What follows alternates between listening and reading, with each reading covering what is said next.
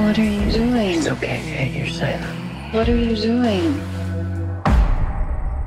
Hey, I said, what are you doing?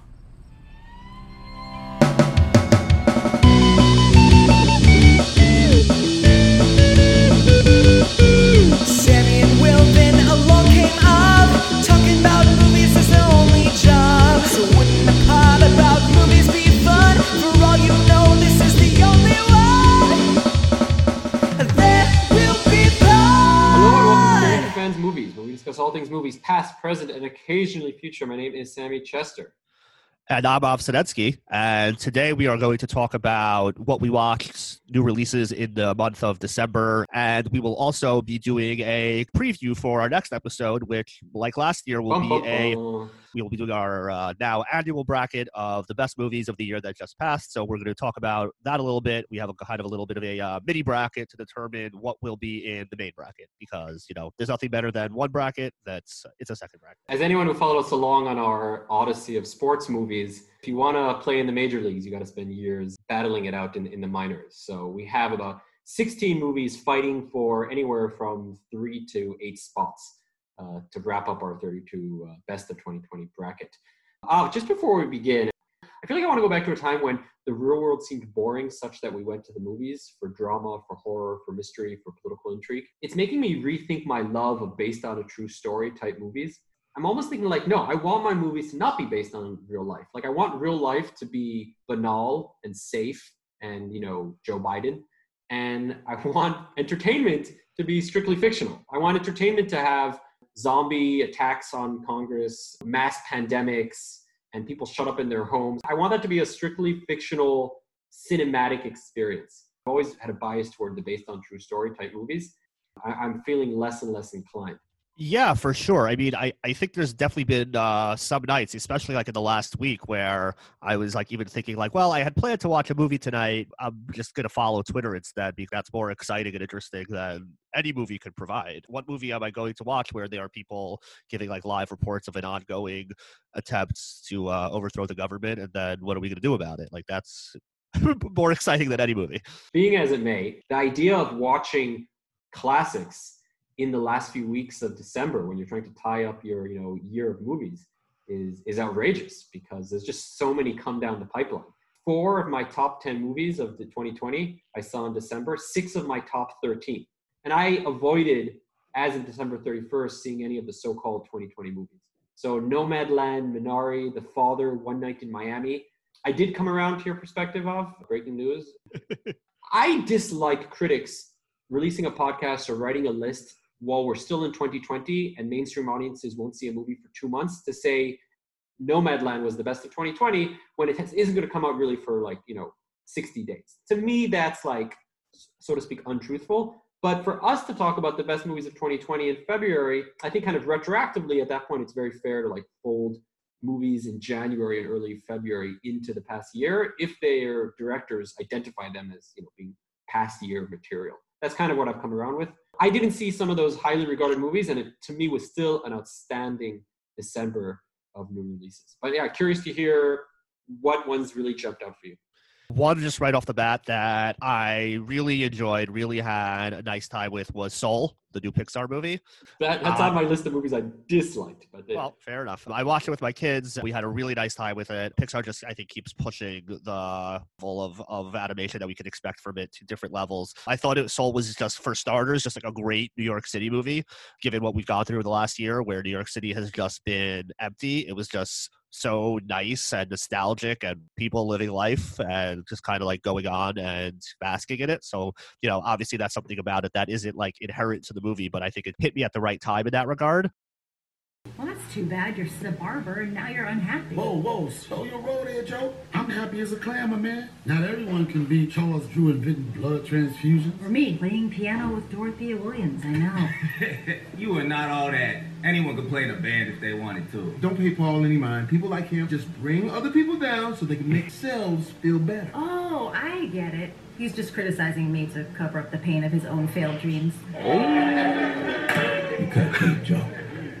I wonder why sitting in this chair makes you things, Des. That's the magic of the chair. That's why I love this job. I get to meet interesting folks like you, make them happy, and make them hits. I wish the entire movie would have been set in New York. I wish it would have been sort of like a cartoon version, so to speak, of Ma Rainey's Black Bottom, a movie we'll touch on, I believe. I agree with some of the criticisms that I'm sure you'll level that I've heard others in terms of the kind of like the heaven mechanics and the way that was all portrayed not being the best. I don't think that was the movie's strong suit. To your point, I really enjoyed every second that we spent in the real world, even with some of the like Soul World shenanigans being manifested there. I kind of viewed that as a like ancillary gimmick to like tell the real story that like didn't not in the same way where like in Inside Out it was essential to what the movie was about, and therefore if the mechanics don't work and that stuff doesn't work for you, then there's no movie. I thought that was more of just like a prologue to the movie. Joe was just a really empathetic character. I think the world that they created around him was really interesting and beautiful and warm. Enjoyed spending time in it, and I thought it had a simple but resonant message. And you know, sometimes cliches are cliche for a reason. It's about the way that those ideas are presented. And I thought the idea that presented here of stop and smell the coffee every once in a while and realize what's really important in your life, understanding that like your career and your passion projects are for yourself, and if you know you're not getting out of them what you need to, then you need to kind of take stock in what are the really important things in your life that you get value out of, and that really are what makes being alive worthwhile. I am so impressed by this movie in that this is the most out-and-out, completely adult Pixar movie yet. There are elements they sprinkle in to keep the kids entertained, and like you saw this with kids, I didn't, so you can speak to that. But I'm impressed at how Pixar has the confidence to really make an adult cartoon, because until now I think they've been basically kids movies with adult themes sprinkled in, and this was an adult movie with kid elements kind of sprinkled in. Things I don't like: the 22 character, the soul landscape, you know, you called it the heaven. I think it's blandly animated, blandly voiced, blandly written. I think the overall theme to me is generic and a little bit, you know, called it a cliche. For some people it worked, for me it didn't. The cat is the only part of the New York narrative that just sticks out to me like a sore thumb. And I think the cat is like a very kiddie. It's like very for like little kids to find it fun. But to me, like the cat, I don't know, was it poorly animated, I felt, compared to everything else, but it was just like distractingly annoying and I didn't need it there. Maybe it's like a residue of cats that I just dislike cats in city environments. When I think of Pixar movies of the past, there's like several standout, I won't forget that scene, I'll go back to YouTube and watch that, or distinct characters. And there's nothing like that in this movie for me. I mean, you know, maybe like a leaf falling from a beautifully animated New York City. Look at Up, if I look at Inside Out, they have scenes that every single time I go back and watch them, I'm emotionally hit every single time. And I wasn't really emotionally affected by anything in Soul, and I can't think of any scene I would like be motivated to go back and watch in a YouTube short that would give me that. And therefore, to me, Soul is, I admire it, but it's not a movie I recommend. All right, what do you have to suggest? Ma Rainey's Black Bottom would be one that I would immediately respond with, since I said it has parallels to Soul. You know, it's about a Black African-American jazz group and some of the challenges that they have. The reason to see this movie is really two things. One, Chadwick Boseman, I mean, I have to butcher 3 last names an episode. It's in the contract, but I think it's Boseman. Boseman, yeah. I mean, particularly in his case, I feel I should respect the way he would have wanted his name pronounced. He is enthralling in this movie. I kind of gotten used to him from his like standout roles in the Marvel universe as being this very staid, and you know, also what he was for Spike Lee in Da 5 Bloods, where I thought he was great, but as this kind of very staid, saintly type figure. And he's an electric wire in this movie. He's just so dynamic. Every single scene he's in, every time he talks, he's the reason to see this movie. And secondly is, look, this is a movie by a master playwright, and this is his master work, and the script reflects that. It's a little stagey, but also the script is so rich. It lives in its historical nuance.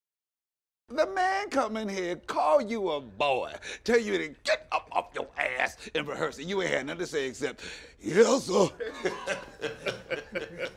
I can say yes, sir, to whoever I please. What you got to do with it? I know how to handle white folks. I've been handling them for 32 years. Now you gonna tell me how to do it? Just because I say yes, sir, don't mean I'm spooked up by him. I know what I'm doing. Let me handle it my way. Well, go on and handle it then. I'm my own person. Just let me alone. All right, Levy, you right. I apologize. Ain't none of my business you spooked up by the white man. All right, see, that's the shit I'm talking about. Y'all back up and leave Levy alone. Oh, come on, Levy. We was all just having fun. Toledo ain't said nothing about you. He ain't said about me. You just taking it all wrong. Ain't meant nothing by it, Levy. Levy got to be Levy. And you don't need nobody messing with him about the white. It's in my top 10 for the year. This is a movie where I was much more wowed and impressed by the performances than the movie itself. I agree with you. Chadwick Boseman is incredible in this. He just like owns every scene that he's in. Viola Davis, I think, is, you know, her usual great self, just like portraying these very larger than life characters, hits it out of the park. You know, this is adapted from a play, and I think that's very obvious as you're watching the movie, which, you know, isn't necessarily a criticism. It's just like a different type of movie than other movies that we generally talk about. And it's you know, they don't do a lot to hide what it is. You know, I wasn't as just like into the story and the plot and everything that I was seeing on screen as much as I was the acting performances. I enjoyed it, and it's a movie that I would recommend, but I don't think I'm quite as high in it as you are. To me, this was both very entertaining while also being very educational. I didn't know who Ma Rainey was. I don't know about you. Like, you know, the way this movie begins, which is probably its most cinematic moment, with the people running in the forest. I was thinking they were like running away, and I guess the movie somewhat is trying to suggest that. I thought they were like running away from slave traders. They're just running, you know, spoiler of the first 2 minutes of the movie, they're running to a Ma Rainey's concert. To me, a movie that can both be educational and entertaining is always a big plus. So I would strongly recommend Ma Rainey's, and it's on Netflix, so it's easy to grab. And it's exciting because, as I said, this is the movie version, as you said, of a play. I'm not so familiar also with his work, but I believe August Wilson is the name of the playwright. And he made Fences, he made this, and the father of David Washington? Yes, that's what I say, the father of David Washington. Denzel apparently is committed to making movies out of all of August Wilson's works. So he starred in Fences, he produced this. August Wilson is a good tie-in. His work, he made sort of these, I think it's like 9 plays set in Pittsburgh, I believe. Yeah, he's best known for a series of 10 plays collectively called the Pittsburgh Cycle. Exactly. Plays in the series include Jitney, Fences, Ma Rainey's Black Bottom, Joe Turner, Something, The Piano Lesson, King Henley. So 2 of them won the Pulitzer Prize. He's like the great African-American playwright. Fences and The Piano Lesson. That's a great tie-in to what many people are calling kind of the standout cinematic production of 2020, which is August Wilson's 10 stories about Pittsburgh, which in them he tries to sort of capture the entire African-American experience through multiple stories that are kind of thematically connected in the whole. It's very reminiscent of a series. Happiest Season. Exactly. It's very reminiscent of a rom-com that came out in December. No, it's very reminiscent of the Small Axe series, of course, to do something fairly similar. And like I saw August Wilson invoked repeatedly, one of the inspirations from the Small Axe series. So I have seen all 5 of them. Just, you know, big picture, this is a series of 5 films. 4 of them, I would say, are short films. They're somewhere between 60 and 80 minutes. One of them is a full-length, 2-hour, full regular movie. Remember when a movie could be 90 minutes was normal, so 80 minutes was like also normal? I miss those days. Yeah, well, I think what's interesting about Small Axe is that, like, I feel like the whole industry and, like, you know, the, you know, movie and TV Twitter is, like, slowly everyone's coming to the consensus that, like, we could just stop with these stupid labels and just everything is just something to watch at this point. Small Axe is, like, you know, we had, like, a little discussion in the group of, like, is it a show or is it a TV? And, like, honestly, who gives a crap? It's a thing that's streaming on TV that I could watch. It's good, and just watch it. Like, who cares what you call it? Like, it's all kind of, like, becoming what makes Queen's Gambit a movie, just because like somebody split it into chapters. So what makes that a TV show just because somebody said, oh, every 60 minutes you should stop and then or start the next episode. Like, it's just, you know, there's very few TV shows that even like have the episodic structure anymore, where like there's like standalone episodes with, you know, a theme for that episode or something that all ties together. It's, you know, it's these Netflix shows especially, or these miniseries, they film 6 hours, they package it for TV, they split it into 6 parts, and at a certain point there's no difference between that and The Irishman. Fair enough. You know, I think that there's people maybe of a certain generation like Larry David who their movies are bad and their TV shows are great, so they help us understand the difference. But, you know, as I said, that's a previous generation perhaps. Yeah, so anyway, Small Axe is like 5 completely distinct stories. So like you could watch 1 or you could watch 3, you could watch all 5 and not the others. You won't miss anything. It's an anthology that focuses on the experience of West Indian immigrants in London during the 60s and 70s. Thought of it almost as like a British version of The Wire in certain respects, in that like each one kind of focuses on a different element of society but explores common themes, the way that, you know, season 4 of The Wire, it focuses on the schools, and season 1 is about the cops and the drug dealers, and season 5 is about the media, and season 3 is about the politics. Like it's major kind spoilers for The Wire, by the way. Yeah, well, you know, just what the season's kind of focused on, but it's more similar themes and ideas by going through different parts of society. And I would say all 5 installments are at least good. Like I don't think there's any of these 5 that you would watch and not get something out of and appreciate in some regard. Best 2 were the first 2, Mangrove, which is a pretty formulaic but still well done and interesting because it's about different people that we're used to, kind of trial about issues of today, like a British version of Chicago 7 movie, the Sorkin movie. Lovers Rock is the second one, and I know that's a movie that you absolutely loved, so I'll let you speak about that more than I am, but that's kind of just like a showcase of just like this, essentially a dance party at somebody's house, and kind of just like showing the lives of these people when they're not being harassed for the most part, and where they kind of get to enjoy each other and enjoy their lives. So it's kind of a palate cleanser for the other 4 that are much heavier. I saw the first 2, the 2 that you mentioned. I've never really loved Steve McQueen movies, kind of like a harshness to them. It just doesn't really speak to me. And so I've never really loved his movies. I've seen, the ones that people like a bit more, and I don't dislike them, but they're not something I'm drawn to. So I wasn't necessarily overly drawn to these. Mangrove and Lovers Rock, I thought, were well-made movies. Lovers Rock, the reason it's my number 1 movie of 2020, boom, I'll just drop that in there. I always like to sort of say movies are special or they're recommended. It's the only movie so far, the only movie of 2020 that earned my special kind of tier. So it's in a tier by itself. That said, it would be in the bottom of that tier compared to those 2019 and 2018 movies that were in the similar tier. But what Lovers Rock does so well, which to me the best movies do, and I would kind of compare it to Uncut Gems, a movie I like a lot more. A great movie is a movie that has a sense of itself, that when you watch it, it just takes you somewhere. And everything in the movie, the acting, the script, the cinematography, how it's filmed, the music, everything lends itself to that overwhelming sensory experience. And with Uncut Gems, that was this feeling of following around this corrupt, grimy New York Gems, salesman, and kind of just getting sucked into the experience that he's causing to himself. And in Lovers Rock, as you said, I mean, this movie is an intensely exhilarating sensory experience into this dance party for the evening. And what the movie does so well, outside of what I mentioned, it distills the universal and the particular. So the universal, the dynamics of being at a party, the dynamics of gender, the dynamics of relationships, which are things that, I identify with each of those in ways, despite the fact that I am not a West Indian immigrant in 1970s UK. And then it also has the particular. It's a movie deeply about reggae music at that time. It's a movie, again, set 40 years ago at this point in the past. It also has, as I kind of was mentioning in terms of Pixar movies and Soul, it has so many special scenes, like the condensation dripping down the walls, the way that the men reach out their hands to take the women onto the dance floor, the way that people sort of make glances at each other over the dance floor, the way that there's this sort of, female dance peak special part of the movie that a lot of people have spoken about. And then there's sort of like a male dance scene toward the end, and the energy in the movie, literally the energy that comes off to me, the screen. It's the movie I'm going to take so far from this year. So I couldn't praise it enough. But look, I didn't like it enough to want to go see the rest of Small Axe. And Mangrove, to me, I'll just say, did not like, would not recommend. Trial of Chicago 7 is both more engaging, more entertaining, and more complex, which I was not expecting. And my feeling from Mangrove is, why is everyone always yelling and angrily yelling? And I get that, like, they're upset and they have a reason to be upset, but the entire first half of the movie, outside of like one West Indian grandma, I feel every other character only yelled. That was the only tone. And the movie is just overly kind of, everything is black or white. All the bad guys are deeply, one kind, I don't mean black and white in color in racial terms. I mean, give me Chicago 7.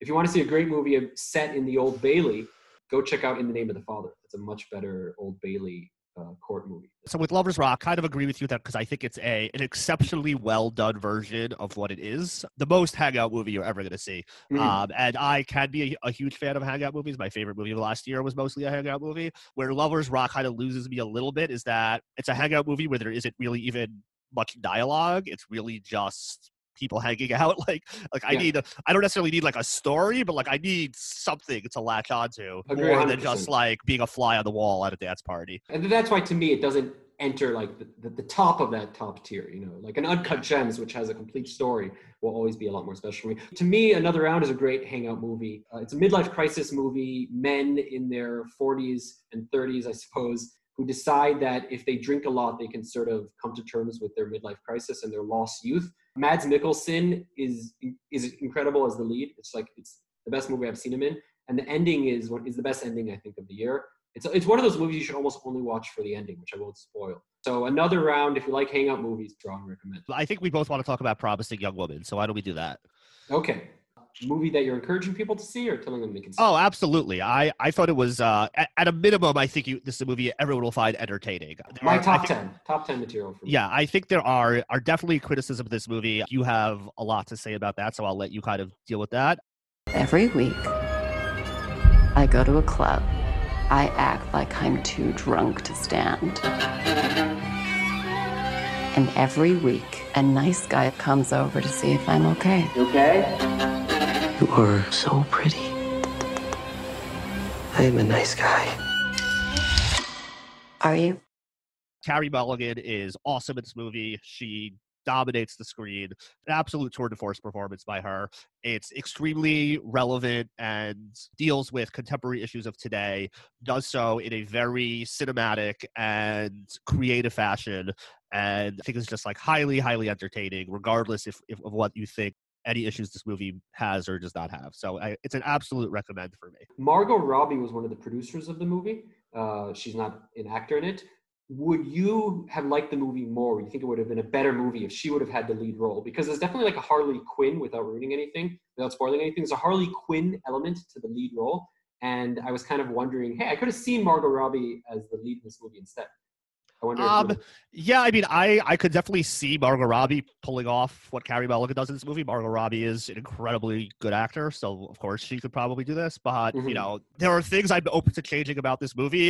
Carey Mulligan would be at the bottom of the list of things that I would change about this movie because she hits a home run here. So I think that's like the last thing I would change. We'd agree with me. There's like a strong Harley Quinn. It's a woman who feels wronged and is therefore has no problem with becoming an agent of chaos and basically being the instrument of a reckoning, whether it's deserved or not, and that could be debated about each individual person, you know, how guilty they were, but the overall broad movement of something has been going on for a long time that needs to change, and we need to take possibly extreme measures to change it is definitely something that she pulls off extremely well in this. Sometimes when I see a movie and I'm really engaged, I want to go, and I can't yet speak to Alv because, you know, we're a strict once a month podcast. And therefore what I'll do is I'll go on Rotten Tomatoes and I always only read the negative reviews, even if I love the movie in this case, because I just find the negative reviews kind of engage me more for some reason. So I put together the 5 criticisms that were cited. The last 2 are spoilers, so I'll kind of like identify when I mention those, but let me quickly do the first 3. So the first 3, I would say people criticize it for having a tonal dissonance, a message dissonance, and then a plot dissonance. And I'll break those down. Tonal, basically, they say on the one hand, it smashes a cute rom-com into a dark revenge story. And people point to the Paris Hilton pharmacy scene where they're singing a Paris Hilton song as kind of like the biggest faux pas. Like, what is that doing in this like dark revenge story? That's the tonal bit. My response to that is it's absolutely necessary because this movie is in large part a criticism of those rom-coms. It's a criticism of the sort of promising nice boys from those movies that inhabit those movies. And this movie's main core is deconstructing that promising young man, that nice boy. And therefore, to me, it's like essential to this movie that it has that tonal dissonance. And I agree, like the tonal dissonance can throw you off the movie at points, but it's so essential that it's there. No, I don't even understand the criticism. I agree with you. Okay, great. So the second one, they say a message dissonance. And what they point to is they say, look, the movie has this message against these like bar creeps, these nice guys who come up to you in the bar and then they sort of take advantage of women who are inebriated, etc. And therefore they say, but look, in the movie, the nice boyfriend effectively uses the same line as the bar creeps. Both of them are in different circumstances are asking the lead, the woman, to go up and have sex with them. And my response to that, it's first off absolutely necessary that they have that contrast, they have that comparison in the movie because it gets what critics of consent culture, and this is a much bigger tangent that we don't have to go down on, but critics of consent culture, sexual consent culture, what they often miss is a single word, which is kind of the silver bullet for, you know, what makes sense and what is a crime and what shouldn't be. Context. It's so obvious if you understand the reality of context when something is an interested date and she's sending you signals that when you stop outside your apartment to be like, hey, you want to like go upstairs, that is appropriate, versus an inebriated bar stranger who, when you're helping her go home, you say, hey, I live close by, do you want to maybe go up and have a nightcap, that is wrong. And therefore, people who criticize and say, hey, what kind of message is this movie sending? to me, not only misunderstand the movie, but they don't understand the basic concept of context, which explains when something is inappropriate or is appropriate. Team Sam still, or your team critics? I'm Team Sam. I guess I kind of hear what they're saying, but like I think your response is exactly right. I mean, this movie shows the ways in which people take advantage of the lack of non-consent and interpret that as consent. And like, you know, I think there's been like a big movement, especially on college campuses, to like reframe, you know, the traditional framing of like the slogan was "no means no," and kind of like flipping that on its head and saying yes means yes, that it's not sufficient that the person didn't like vociferously object to having a sexual encounter with you. Like, you should look for affirmative consent. You should just presume that everybody that's in a bar drinking too much is interested in having sex with you. Like, this is it's just not the case.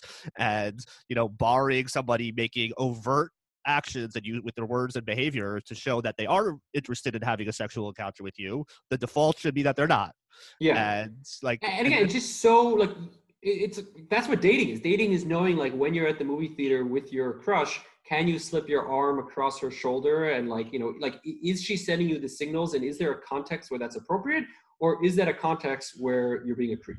You know, that's just life. Like, you have to learn that, and you have to learn that, particularly if you're a guy in today's society. So to me, people who make that criticism are just, they got to go back to teenage dating school. Ties in well with, like, you know, the like the Harvey Weinsteins and Louis C.K.'s of the world, where people that will defend those behaviors and say, well, the person didn't say no. Like, all he did was, like, he took his penis out, and like, she could have said, no, I don't want to do that. But like, to your point, there's like a socially accepted like progression of how it works when people who have never met each other before progress from "hi, I'm so and so" to "we're having sex now," and like that usually involves a series of like increasingly more intimate steps. It usually doesn't jump from my pants are off and my penis is out.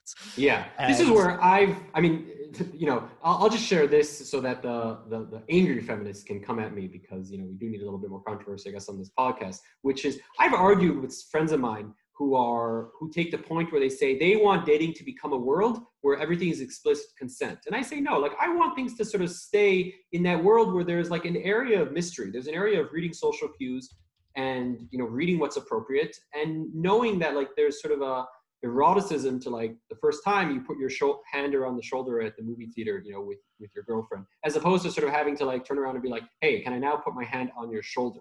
But again, like, it just boils down to, as you said, like, knowing that there are certain times when the social cues and the context is not there, or what you're doing is incredibly inappropriate and therefore assault.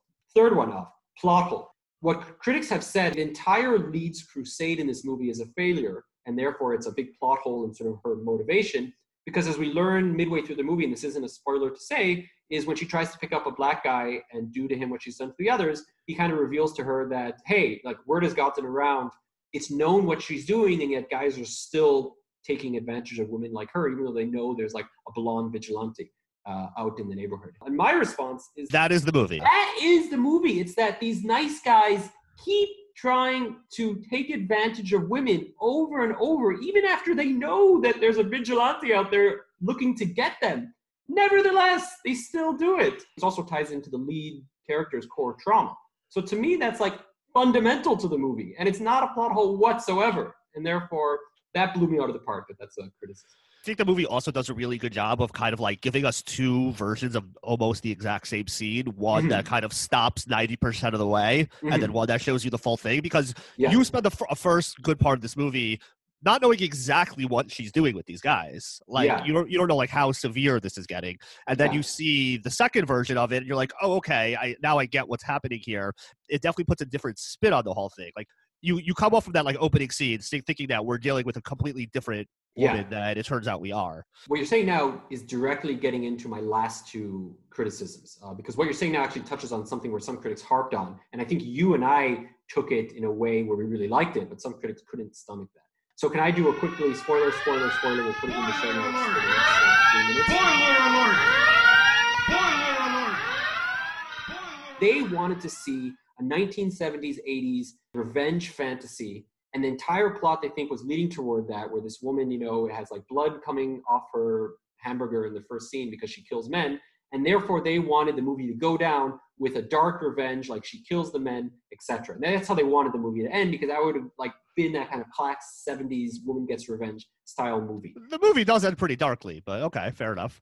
And my response to that is, no, like again, that ending of her just like wiping out all of the men at that party, that is a fantasy, and it runs against the movie's entire message of how trapped women feel in this nice guy misogynistic society. And the movie's message is that you can't win by killing every nice guy in the world. Most of the guys in the world, you know, according to this movie's telling, even again her nice boyfriend, they're capable of that. And you're not going to correct society by killing everyone. You're going to do it by changing the culture.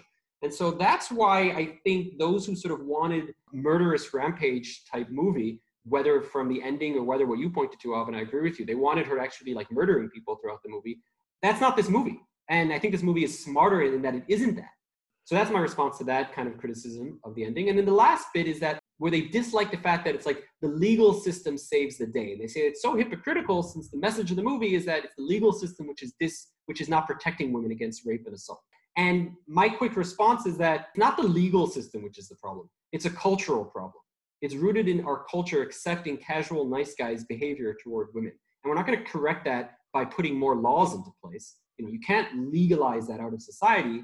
What you can do is you can try to change the culture. I was hoping to find good criticisms because to me, it's not a perfect movie. And like, I would have liked a movie that ended before that, I'll call it the PS scene, before the wedding scene. I would have liked it to end there because I think that would have been like a grimmer, but a necessary ending. But I'm sympathetic to the fact that I wanted a more, you know, a 90s style happy ending. I thought the ending was a little bit too tidy, for lack of a better word. Especially just like the timing of the text message, but fine, whatever. Yeah. It's just a flourish at the end. I don't think the movie establishes that she's like savvy enough. I don't know what exactly was her plan going into that house. Like, is this exactly how she knew it would play out? That's a little bit hard to believe. There's just like so many variables of how things could have gone differently. I don't know what the movie wants us to think about whether or not justice was served on these men, or whether this is a form of mob justice where men are being punished for something different than what they did, but like we don't care because there needs to be a reckoning regardless of whether each individual case is exactly done right. Because like, you know, at the end of the day, this guy is arrested and he's going to be charged with murder, right? Yeah. Now, did he commit murder? I don't think he committed murder. Like, he committed something.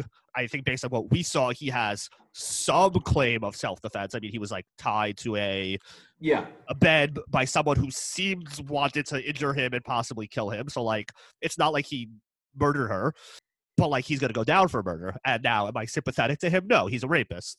But, you know, we don't want rapists being charged with murder in a legal system. Like, that's not a system that is tenable long-term to work. So, I'm not sure I know what the movie's perspective is on that. And that's where I had like a little trouble with the ending. I just felt it was a really strong and challenging ending if it would have ended with the scene of her friend's necklace in the river near where her body, you know, sort of the remains of her body. And like, it's just like the camera pans to like the necklace she wore to that party, which was the heart. And I thought the movie was going to end there. It was going to be this like, women can't escape. Like, you can't escape this. And that to me is a fair criticism of the movie. Last question to you. Did you notice this? Because to me it was very obvious, and I Googled it after the fact, and it's even more obvious. The groom looks very much like Kavanaugh.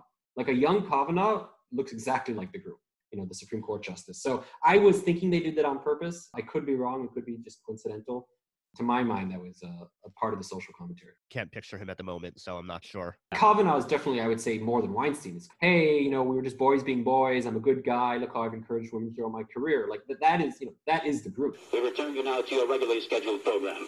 What are some movies people, as they're putting together their end of the year list, they should really check out, and some that they can definitely skip? Sound of Metal with Riz Ahmed. Another movie where he is just like absolutely sensational. I know there's another movie that you saw with him that you thought he was even better, but I think you agree. I think you're not quite as high on this movie as I was, but you thought that he was excellent in it. He plays a drummer who finds out that he's losing his hearing and has to just like grapple with losing something that has become so intertwined with his identity. Like he just like doesn't think of himself as anything else other than, you know, a musician, and like to not be able to continue to play music and be in a band is just like absolutely heartbreaking for him to deal with. Especially this is someone who has gone through addiction problems in the past and is just like feels like he is losing like the one last thing that he had left that was like kind of like stitching his life together. That's just and he's someone who conquered addiction, and therefore he feels he can conquer life's challenges. This is a movie, to me, has a few issues. I think it's too drawn out, too long. I think the girlfriend is a key role, and she's kind of just not in the whole movie.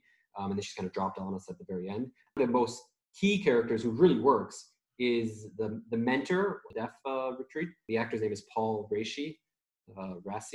Obviously, I'll butcher that. He's not an actor, is he? Or maybe he is. No, he is.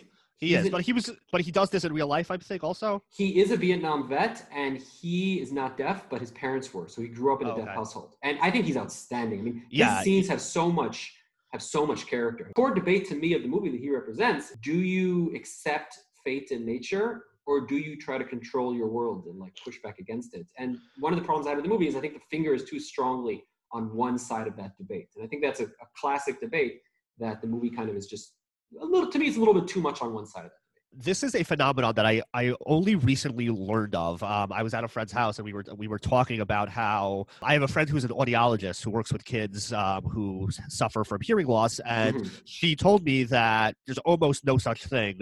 It still exists, but it's very rare now for like a kid who's born today to be forced to be deaf if they and their parents don't want them to be, because the cochlear implants have gotten so good and are so, are affordable, or, you can get them relatively easily enough that like almost anyone, with still some exceptions, of course, they choose to pursue that road, like they can experience some version of hearing that can be life-changing. There is a pushback from the deaf community who doesn't view this as necessarily a disability because it's an identity. It's an identity, and there's another way around it, namely using sign language, and they fear for basically the eradication of their people, for lack of a better word. Which is fascinating. Obviously, like, I'm not going to tell anyone else how to feel. Like, to me, as someone who's not a deaf person, I would always view deaf people as it's a disability. Having a condition that if they could choose to not have, they would obviously choose not to have, just like any medical condition that if there was a pill that you can take and not have it anymore and be able to hear, you would obviously have it. But obviously that's not the experience of many, many deaf people. And that's fairly eye-opening to think about. It was definitely very fascinating to see that insight. I think the movie really does a great job of casting a lens on both this issue and just a group of people that you just don't get to hear about that much. It's in my top 15, I think. A movie that's in my top 5, and I would urge everyone to see. I think it's the most overlooked movie of the year, and that's Mogul Mowgli. The first term is like a rap mogul. The second word, Mowgli, is like, I guess, a term from South Asia, India and Pakistan. It also stars Riaz Ahmed, the lead of Sound of Metal. It's actually, superficially, it's like the same story, but it's very, very different. It's sort of a very fictional version of his own life. He is a hip-hop star before he became an actor. And this movie is about a hip-hop star who has to sort of wrestle with sort of a classic ethnic migrant generational conflict in the UK. Not too dissimilar from maybe what we saw in Blinded by the Light, but this is done like 1,000 times more real and better. And some of the scenes of him as a hip hop star are just fantastic. This is a movie that really, really takes you to sort of a foreign culture. I mean, Blinded by the Light, the movie last year that we saw, Bend It Like Beckham sequel, that kind of has this like Hollywood veneer. Like you always know you're watching a movie about something. Mogul Mowgli, you really feel like you're living in the Pakistan, 1980s. To me, it's the best act. It's the lead role of the year. Ahmed, in a fair society, would obviously walk away with the best actor. I would urge people to see it. I'm going to throw just a few names at you. I won't really say anything more than if I like them or not. Black Bear is a movie I think people should see. I liked it, but I don't think the movie is as smart as it sort of seems to think it is. I think the second half of the movie is really fun. I really loved Black Bear. I love Aubrey Plaza. I think this is her best role to date, and that's saying a lot for me because I've loved her in a lot of things. It's a little of a weird, trippy movie, so it's not going to be for everyone. The Wolf of Snow Hollow, which is effectively a Coen Brothers movie meets Thunder Road. Now, if you haven't heard of Thunder Road, you should go back and watch Thunder Road, which I think, Avi, you and I both really loved. Yeah. This is very similar to Thunder Road, but with like a horror movie / Coen Brothers.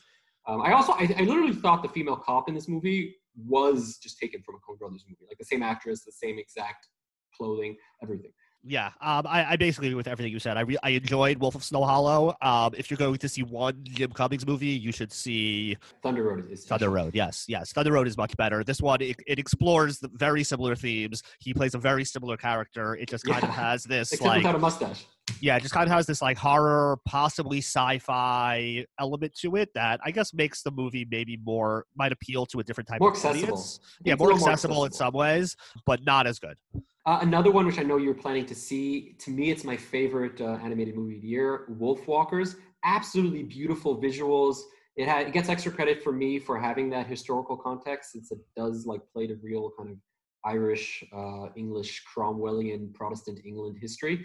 The problems with the movie is it's discount Miyazaki. It's basically Princess Monaco, but nowhere near as savvy and sophisticated.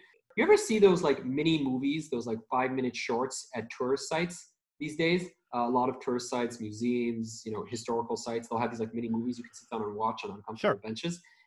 The people that made Wolfwalkers apparently used to make those for Irish tourist sites in Ireland. I heard about this after the fact, but even while watching the movie, I kind of felt like I was watching a more beautiful, deeper budgeted version of one of those. So it's hard to kind of put my finger on it. Definitely a movie to watch with your kids. 3 others that had problems, but I would recommend. The 24. Just Google what the 24 is about. You heard it from me. The 24th? The 24th, sorry, the 24th, yeah. It's the second half of the movie sort of lets you down, fits into that African-American experience, which is one of the dominant themes of 2020 movies. Absolutely incredible true story. Amazed I never heard of the story before. It raises major, major questions. The lead in the movie is basically, looks like Barack Obama and is set up to be sort of Barack Obama. 14 is a low-budget movie about female urban friendship. It tries to make too many sort of like, hey, we're a low-budget movie, so we're just going to show a train station for 15 minutes. Because we're trying to kind of establish our bona fides, but it's still resonant in sort of I think how it captures female friendship. And there's a movie I think that we both saw that's all about male friendship, a movie I disliked, and that would say is a good twin companion if you want to watch movies about female and male friendship. Finally, the last movie I'd recommend is End of Sentence. It's blissfully obvious what the movie is. There's no surprises. But it's a really fun movie. It's made really well. It has a really sweet message, which is nice in this year to sort of watch. A pre-canceled Shia LaBeouf.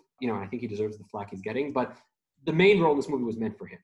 It gave me shades of In the Name of the Father, if I can drop that twice in one episode. It has a similar, I would say, overarching arc of like a son getting out of jail, his father who's a straight and narrow shooter, and then rebuilding a relationship together. So End of Sentence. You didn't give any dislikes. I'm not going to necessarily tell you what to avoid, but a movie that a movie that I saw getting a lot of praise and a lot of attention that I was really excited for based on like some of the people who I generally like their movie taste, who love this movie, and then I watched it. I was like, I don't know why you like that. Was The Nest. It's about this family that moves to London, and there's some shady stuff going on, and we kind of like follow them as they deal with like their marital problems and family life and all that. I did not take to this movie at all. Another one which I'm sure a lot of people saw, and that a movie that I just thought was really not good, was Wonder Woman 1984. It was very disappointing to me. I was about as inclined to love this movie as anybody. I watched the first one with my daughters a week or two before. They loved that one. We got really excited for it. We got the TV ready to watch it at like 1:00, an hour after it was released on HBO Max. They were excited to dress up in their Wonder Woman costumes. Mm-hmm. So like I went into this movie as prone to love it as anyone. What were you dressed up as when you? I was wearing my regular clothes. Okay. And the takes on Wonder Woman are all over the internet, so everyone could go there. It's a movie that just really did not work for me from basically beginning to end. There were parts that are entertaining, but the bottom line is, I'll say the same thing that I said about Dark Knight Rises, which is a movie that I also really did not like. If you're going to call a movie Wonder Woman 1984, make sure that Wonder Woman is in the movie for a good amount of the movie, because there was a lot of Diana Prince. There was very little Wonder Woman. Yeah. And that's the character. Very campy, very silly, and it was just a real dud for me. It disappoints me that the few blockbusters we got, this, Tenet, I'm trying to think of some others, maybe some better ones came out before COVID. It's just kind of disappointing that the blockbusters didn't really contribute anything to 2020. I mean, we'll talk about that a bit more next episode. Yeah. So I mean, the thing about blockbusters is they can be very hit or miss. And, in some regards, quantity is just as important as quality. If you only get 2 blockbusters in a year, it's possible that they'll both be duds. If you have 12, then probably you'll get 3 or 4 good ones. People felt they had to go overboard to defend this movie because it's a female superhero movie. When it's okay if there was a bad female superhero movie. There's been 100 stupid, bad, garbage men superhero movies, and it's fine. They made more, and some of them are bad and some of them are good, and it's okay. Also, we were all okay bashing Catwoman. Yeah, I'm not sure. And then they quickly announced that they're doing a third, and I was like, okay, good, sure. I thought the first one was good and the second one was bad. Maybe the third one will be good. Who cares? It's a movie. I'll just name drop some that disappointed me. The Climb is supposed to be a comedy. At no point in The Climb did I laugh. And therefore, The Climb to me is a miss, unless you're going to package it with 14 as 2 indie movies about male and female friendship. I would skip The Climb. I was really excited about The Climb. One of my more disappointing movies of the year. Yellow Rose, I was excited in the sense that people said it's sort of like the Wild Rose of 2020. And it's very superficially the Wild Rose, the same narrative about like a non-Western music fan, country music fan who gets into country. Yellow Rose is actually a movie about ICE. It's a movie about illegal immigrants in America. And that's the entire movie. It's a political message movie, and it's just the characters are sort of flat and the music is flat, and I just did not enjoy myself. So Yellow Rose is a no. The Climb is a no. Bloody Nose, Empty Pockets. It's a documentary getting a lot of love. And the bit about it, which kind of every review mentions, is that it's set up to be that you're watching the final night of a bar in New Orleans, Bloody Nose, Empty Pockets.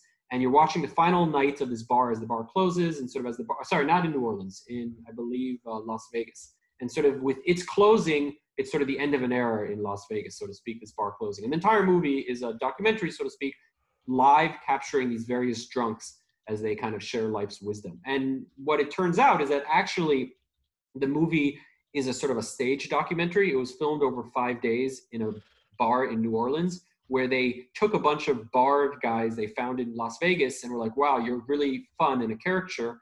Let me throw all of you sort of crazy bar types together and then just roll the cameras. I just find most drunk conversations at 3 a.m. are never actually that good, even though our memories after the fact, I don't know if you had this experience, you know, like after the fact, we're like, oh, wow, that was such a special night. But actually at 3:30 in the morning, you were just being like, wow, like this is so aimless. I just want to go home and sleep. And that's how I felt in this movie.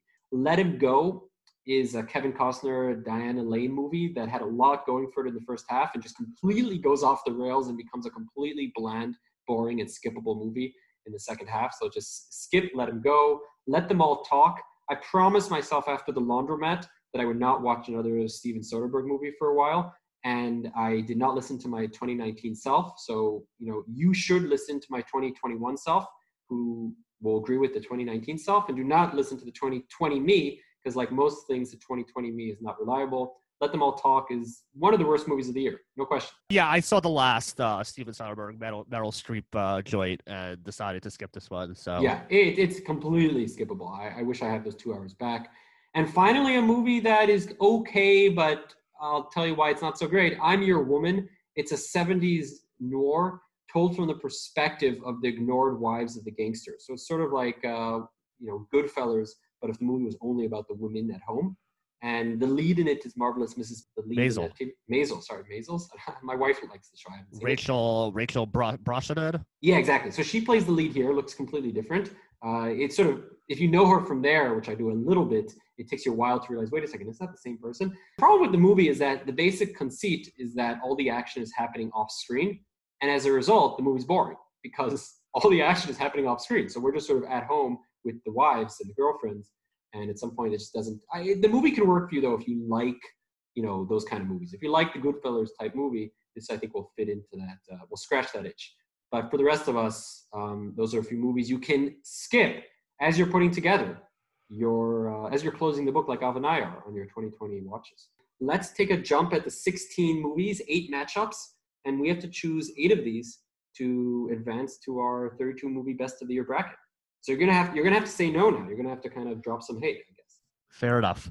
One thing we should say to listeners, Av and I are credible, meaning we are going to the best ability that we can to have seen all 32 movies when we do our bracket next month. There's a few that will be there that I haven't seen. I'm sure there'll be a few Av hasn't seen. Within reason, we'll try to be credible and actually vote in that bracket based upon what we've seen.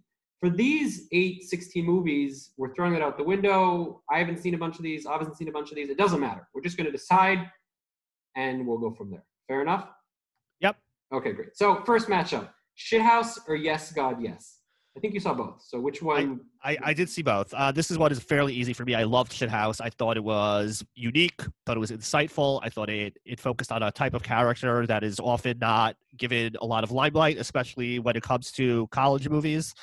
They're always about everyone having fun. They very rarely focus on the shy person who isn't fitting in college. And I thought it just does a really great job of exploring that. Yes, God, Yes was a movie that I was excited to see, but I thought at the end was pretty banal. It didn't really do much. It was kind of silly at times. And it's not a movie that I would say definitely skip, but I thought Shithouse was far superior. I liked Yes, God, Yes a bit more, but I'm sympathetic to what you're saying, and I think that there's a bit of a generic movie element to Yes God Yes, particularly the ending. So I'm willing to concede and give you shithouse on that. Bacurau and Happiest Season. I think you saw both as well. I did see both. Here's one where I will say I'm going to vote against my my personal taste and preference, because Bacurau, even if you don't love it, it's definitely just like much more essential to the conversation, and a movie that like pushes the limits of storytelling in a way that Happiest Season obviously does not, even if you enjoyed it more. Wolfwalkers versus The Platform. Platform was it came out in the first quarter of the year. You were a big champion of it then. Wolfwalkers we touched on that you haven't had a chance to see yet, but you have a sense of what it is. This is a tough one for me to actually vote on because, as you said, I've only seen one of the two movies. Based on the way Wolfwalkers has been described, I expect to really like it. I'm going to push hard for The Platform to be included here because that's a movie that I think falls in the category of essential to the movies of 2020 in a way that, not every movie that's going to be in this bracket is, just because it is so resonant to the, political discussion of today.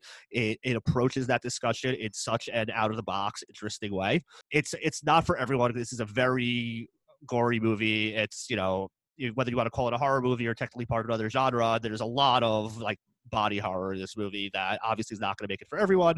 It is in Portuguese with subtitles, which of course will not make it for everyone, but it really just explores income inequality and the issues of today. It's such a fascinating way that... Well, this is not a spoiler, but Wolfwalkers is in English, but with heavy Irish. You need subtitles anyway. I stopped it in the middle when my wife and I were watching, and we're like, we can't understand what anyone's saying, so we put on subtitles.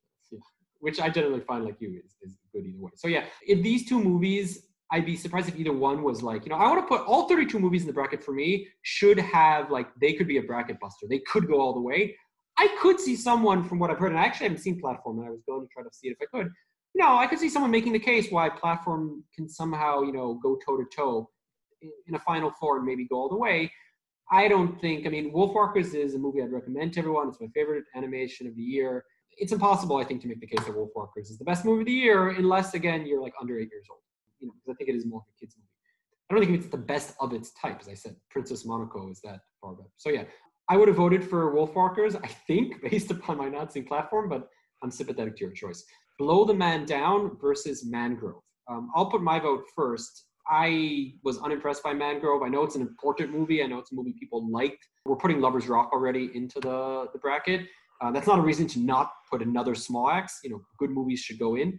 But to me, Blow the Man Down was a lot more fun, and it's sort of memorable. And I think it's a movie, I think we're going to see those directors making other great things. And I think it has great characters. To me, Blow the Man Down is an easy entry over Mangrove. I liked Mangrove better than Blow the Man Down. I did not love Mangrove. I thought it was good. We are going to have small acts represented in this bracket, so I don't think we need to go out of our way to have a second one if it doesn't make sense. But I'm also not super eager to have Blow the Man Down in either. I would say this is maybe one that we could put a pin in, and if one of these other movies gets eliminated and we think it would be an injustice because it got a bad matchup, maybe this is a place where we could put a pin and Blow the Man Down, where I'm not against having it in, but let's see what we knock out, and maybe that could be a replacement there, because I didn't love Blow the Man Down. Yeah. It felt like the pilot to a TV series. Yeah. But then okay, and now what? It didn't really add up to much for me. I'd be surprised if it was someone's best, but maybe it should be in the conversation. Let's stay on small acts, and let's go to a movie that you saw, Red, White, and Blue, which is one of the small acts movies, Red, White, and Blue. Maybe just give the one sentence what it is, because I'm not even so familiar. I didn't see it. And then it's going up against The Kid Detective, which The Kid Detective was a movie that one of the most surprisingly movies that I liked this year. It has a lot more resonance and sort of thematic weight than the sort of superficial description of, hey, this is a movie about Encyclopedia Brown growing up as a kid detective, and now he's an adult detective that's never grown up. But there's actually a lot there in terms of, what do you want to call it, midlife crisis in your late 20s and 30s, mainly in your 30s. So there's a lot more to the movie, and it's really fun. So that's my case for Kid Detective. I'm obviously voting for Kid Detective here, given that I wasn't even motivated to see Red, White, and Blue. Avi, you're going to make a case for Red, White, and Blue, or you're going to go with Kid Detective? Yeah, I did see The Kid Detective, so here's another one where there's only so much I could weigh in, and if it's in the bracket, I'll do my best to see it before our next episode, so that way I could actually have an opinion. Red, White, and Blue is, again, like, I thought it was good. Like, the thing about Small Axe for me, and, you know, I don't know how many people have seen all five, like, I thought all five were good. Like, I thought they were all, like, good short films. They were interesting. They had what to say. Like, they were all, like, B pluses or A minuses for me, which makes the whole thing as a whole like very excellent. Like, there's not that many, you know, like mini series or anthologies or whatever it is that has like 5 installments where each thing is over an hour and all 5 are good. Like, that's something that to be credited. I didn't think that any of them were like amazing. And, you know, as I said with Lovers Rock, Lovers Rock is excellent for what it is, but you know, we could debate whether or not that's my type of movie. Red, White, and Blue is it stars John Boyega from Star Wars. And he plays a black person who becomes who joins the police, and he's, you know, kind of debating this tension of, you know, is joining the police who harasses black people in his community, is that betrayal? Is that, you know, is it better to reform a system from the inside or the outside? You know, it gets into interesting things. He's excellent in it. It's not a movie that you have to see. These are things that have been addressed in other works. I don't think it breaks tremendous new ground. But, like, if you do see it, I think you will enjoy it and appreciate it. So I am fine with having The Kid Detective pass along, and I will try to see it, even though I have not seen it yet. Jumped ahead thinking that you were actually going to conclude going with the Small Axe, Red, White, and Blue. You actually ended up coming back on my side. So I'm going to put Kid Detective in now. It's like Lovers Rock could almost be like a catch-all in a way. Not that we're going to actually vote based on everything, but it's like Lovers Rock as like this great piece of a bigger thing in the bracket, and like it could always be like Lovers Rock plus a little bit. Yeah, it's carrying the legacy of the other. Yeah, I think that's the way to go, rather than put in multiple Small Axe films. Yeah, it was confusing on some best of the year lists. People meant Lovers Rock, but they just called it Small Axe, and then you had to like zoom in or something to understand what movie they were talking about. They called it like Small Axe Episode 2. Which I don't know. I think a lot of people didn't. Yeah, well, it's just like it's a confusing thing, as we talked about earlier. I believe the Los Angeles Films Critic Association gave its best picture to Small Axe, the series. Yeah. Which to me, like, again, we don't have to re-legislate that, but like my experience watching Mangrove, watching, you know, Lovers Rock, is I could enjoy them very much as 2 separate movies, and the fact that they align adds to the whole, but it's not necessary. You're not really comparing apples to apples if you're comparing 5 thematic movies to, I don't know, Freaky or whatever it is. It's just like you're not comparing the same thing at that point. You know? Let me stay on Freaky then. Freaky, which again, maybe you want to give a 1 sentence if people don't know, like myself, what that is. Freaky versus Mogul Mowgli. My vote is pretty obvious here. I tend not to go for sort of kind of horror type movies, which is what I understand Freaky is. And I was blown away by Mogul Mowgli. It could be someone's best movie of the year, as far as I'm concerned. But make the case for Freaky if you wish. Yeah, I mean, Freaky is like kind of in the realm of Happiest Season, where it's a very fun movie. It's a very good version of what it is, which is a, you know, Freaky Friday kind of reprise with a lot of horror movie homages. It's a Vince Vaughn plays this serial killer who, because of some whatever, switches bodies with a teenage girl, and they have like 24 hours to like figure out what to do in order for them to switch back. If the idea of seeing Vince Vaughn basically portraying a teenage girl for most of the movie sounds like a lot of fun to you, then it'll be a lot of fun, because it is. It is extremely violent. Like, it really leans into the horror stuff a lot. So again, you know, some people just like don't have any appetite to watch that. So, you know, that just might put you off, but it's a very fun, well done version of what it is. But again, not remotely essential. That seems pretty fair. Okay, well, let's stay on the horror movie female, you know, killer type train. Actually, we could go in 2 directions because both matchups have one of those. But let's go with Invisible Man versus The Trip to Greece. I had never seen any of the Trip movies. I saw all of them in I've described this on previous episodes as the most fun I had watching movies this year was the week or so when I caught up and saw all the Trip to Greases. I don't know if we want to call the Trip to Greece somewhat in the Small Axe vibe, which is, I mean, in this case, they actually were a TV series that was then kind of redone and released as movies. And obviously, they all work together very thematically. So yeah, I think the Trip to Greece is very fun. I'll vote against my choice, which is, I like the Trip to Greece more than I think I will maybe like Invisible Man, which I haven't seen. But I'd be more sympathetic to Invisible Man being in the tournament than Trip to Greece. It definitely is a horror movie, but I think it's more psychological horror and thriller than body horror and jump scares. And it is very relevant to contemporary issues along the same lines as Promising Young Woman, dealing with abuse and gaslighting and psychological abuse just as much as physical abuse.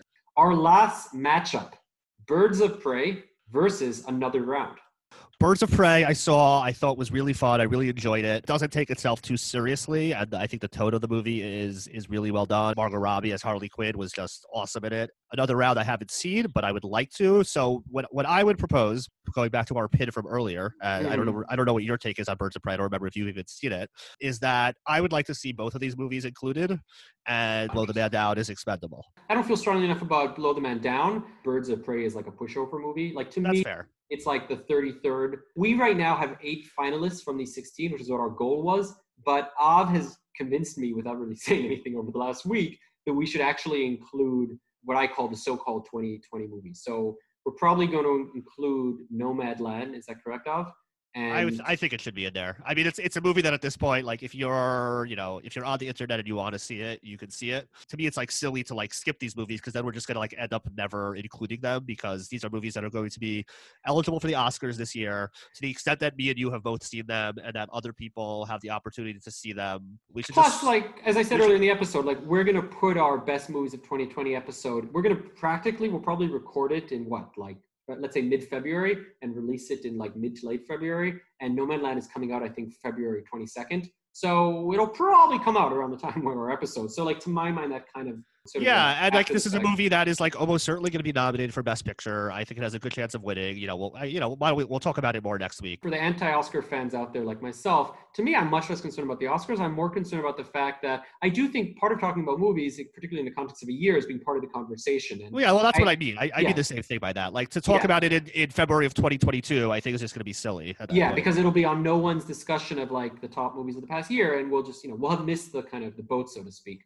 Which, if anything, There Will Be Pod was ahead of the boat with Portrait of a Lady on Fire. You could make a strong case was a 2019 movie, but then got a double release and came out in 2020, and then made us look really smart, I would say, by its popular reception. Let me summarize the 8 that made it in, and maybe just give me your quick ranking, because it might be with Nomadland that we have to sort of let 1 or 2 of these slip. I'm not sure if we're at 32 or 33 here. Shithouse, Bacurau, The Platform, The Kid Detective, Another Round, Mogul, Mowgli, Invisible Man, and Birds of Prey. How would you rank those 8? I think Birds of Prey I'm fine with putting last out of those. Fine with that being the first to go if we have to dump one. The Kid Detective and Another Round both sound like very fun movies that I would enjoy. Mogul Mowgli sounds like a movie that I feel like might be hit or miss for me personally. Yeah, that's fair. Favorites are The Platform and Shithouse. If it was Platform versus Shithouse. They're very close. I think I would probably side with Shithouse just because I think The Platform has more problems with it. I think The Platform is more essential, but Shithouse is better, if that's a way of splitting difference. I'm going to put Bacurau as 1. I know you didn't even put it as 1, but like I'm sympathetic to The Platform and Shithouse. I just think there's a lot. I don't think Bacurau is a perfect movie, but I just think that there's a more movie there. I think it's a more like, as you said earlier, it's a more potential number 1 of the year for someone. And therefore, of these 8, I would say like I put Bacurau toward the top. I'm comfortable putting like a Shithouse and A Platform somewhere after that. Look, last year, as I recall, we ended up having Play-In for the 32nd spot because like one of our guest voices said that Tom Hanks' Uncle Roger's movie was the number 1 of the year, and we hadn't even included it in the bracket. So we gave it a Play-In. Right. Just so our listeners know, we will put out the 32 movie bracket. It'll be ranked as we do by sort of the average of Letterboxd, Rotten Tomato, IMDb, blah, blah, blah. So the ranking going into the bracket, the number 1 to number 32, is not Av's and mine preference. So the ranking will be by consensus critics.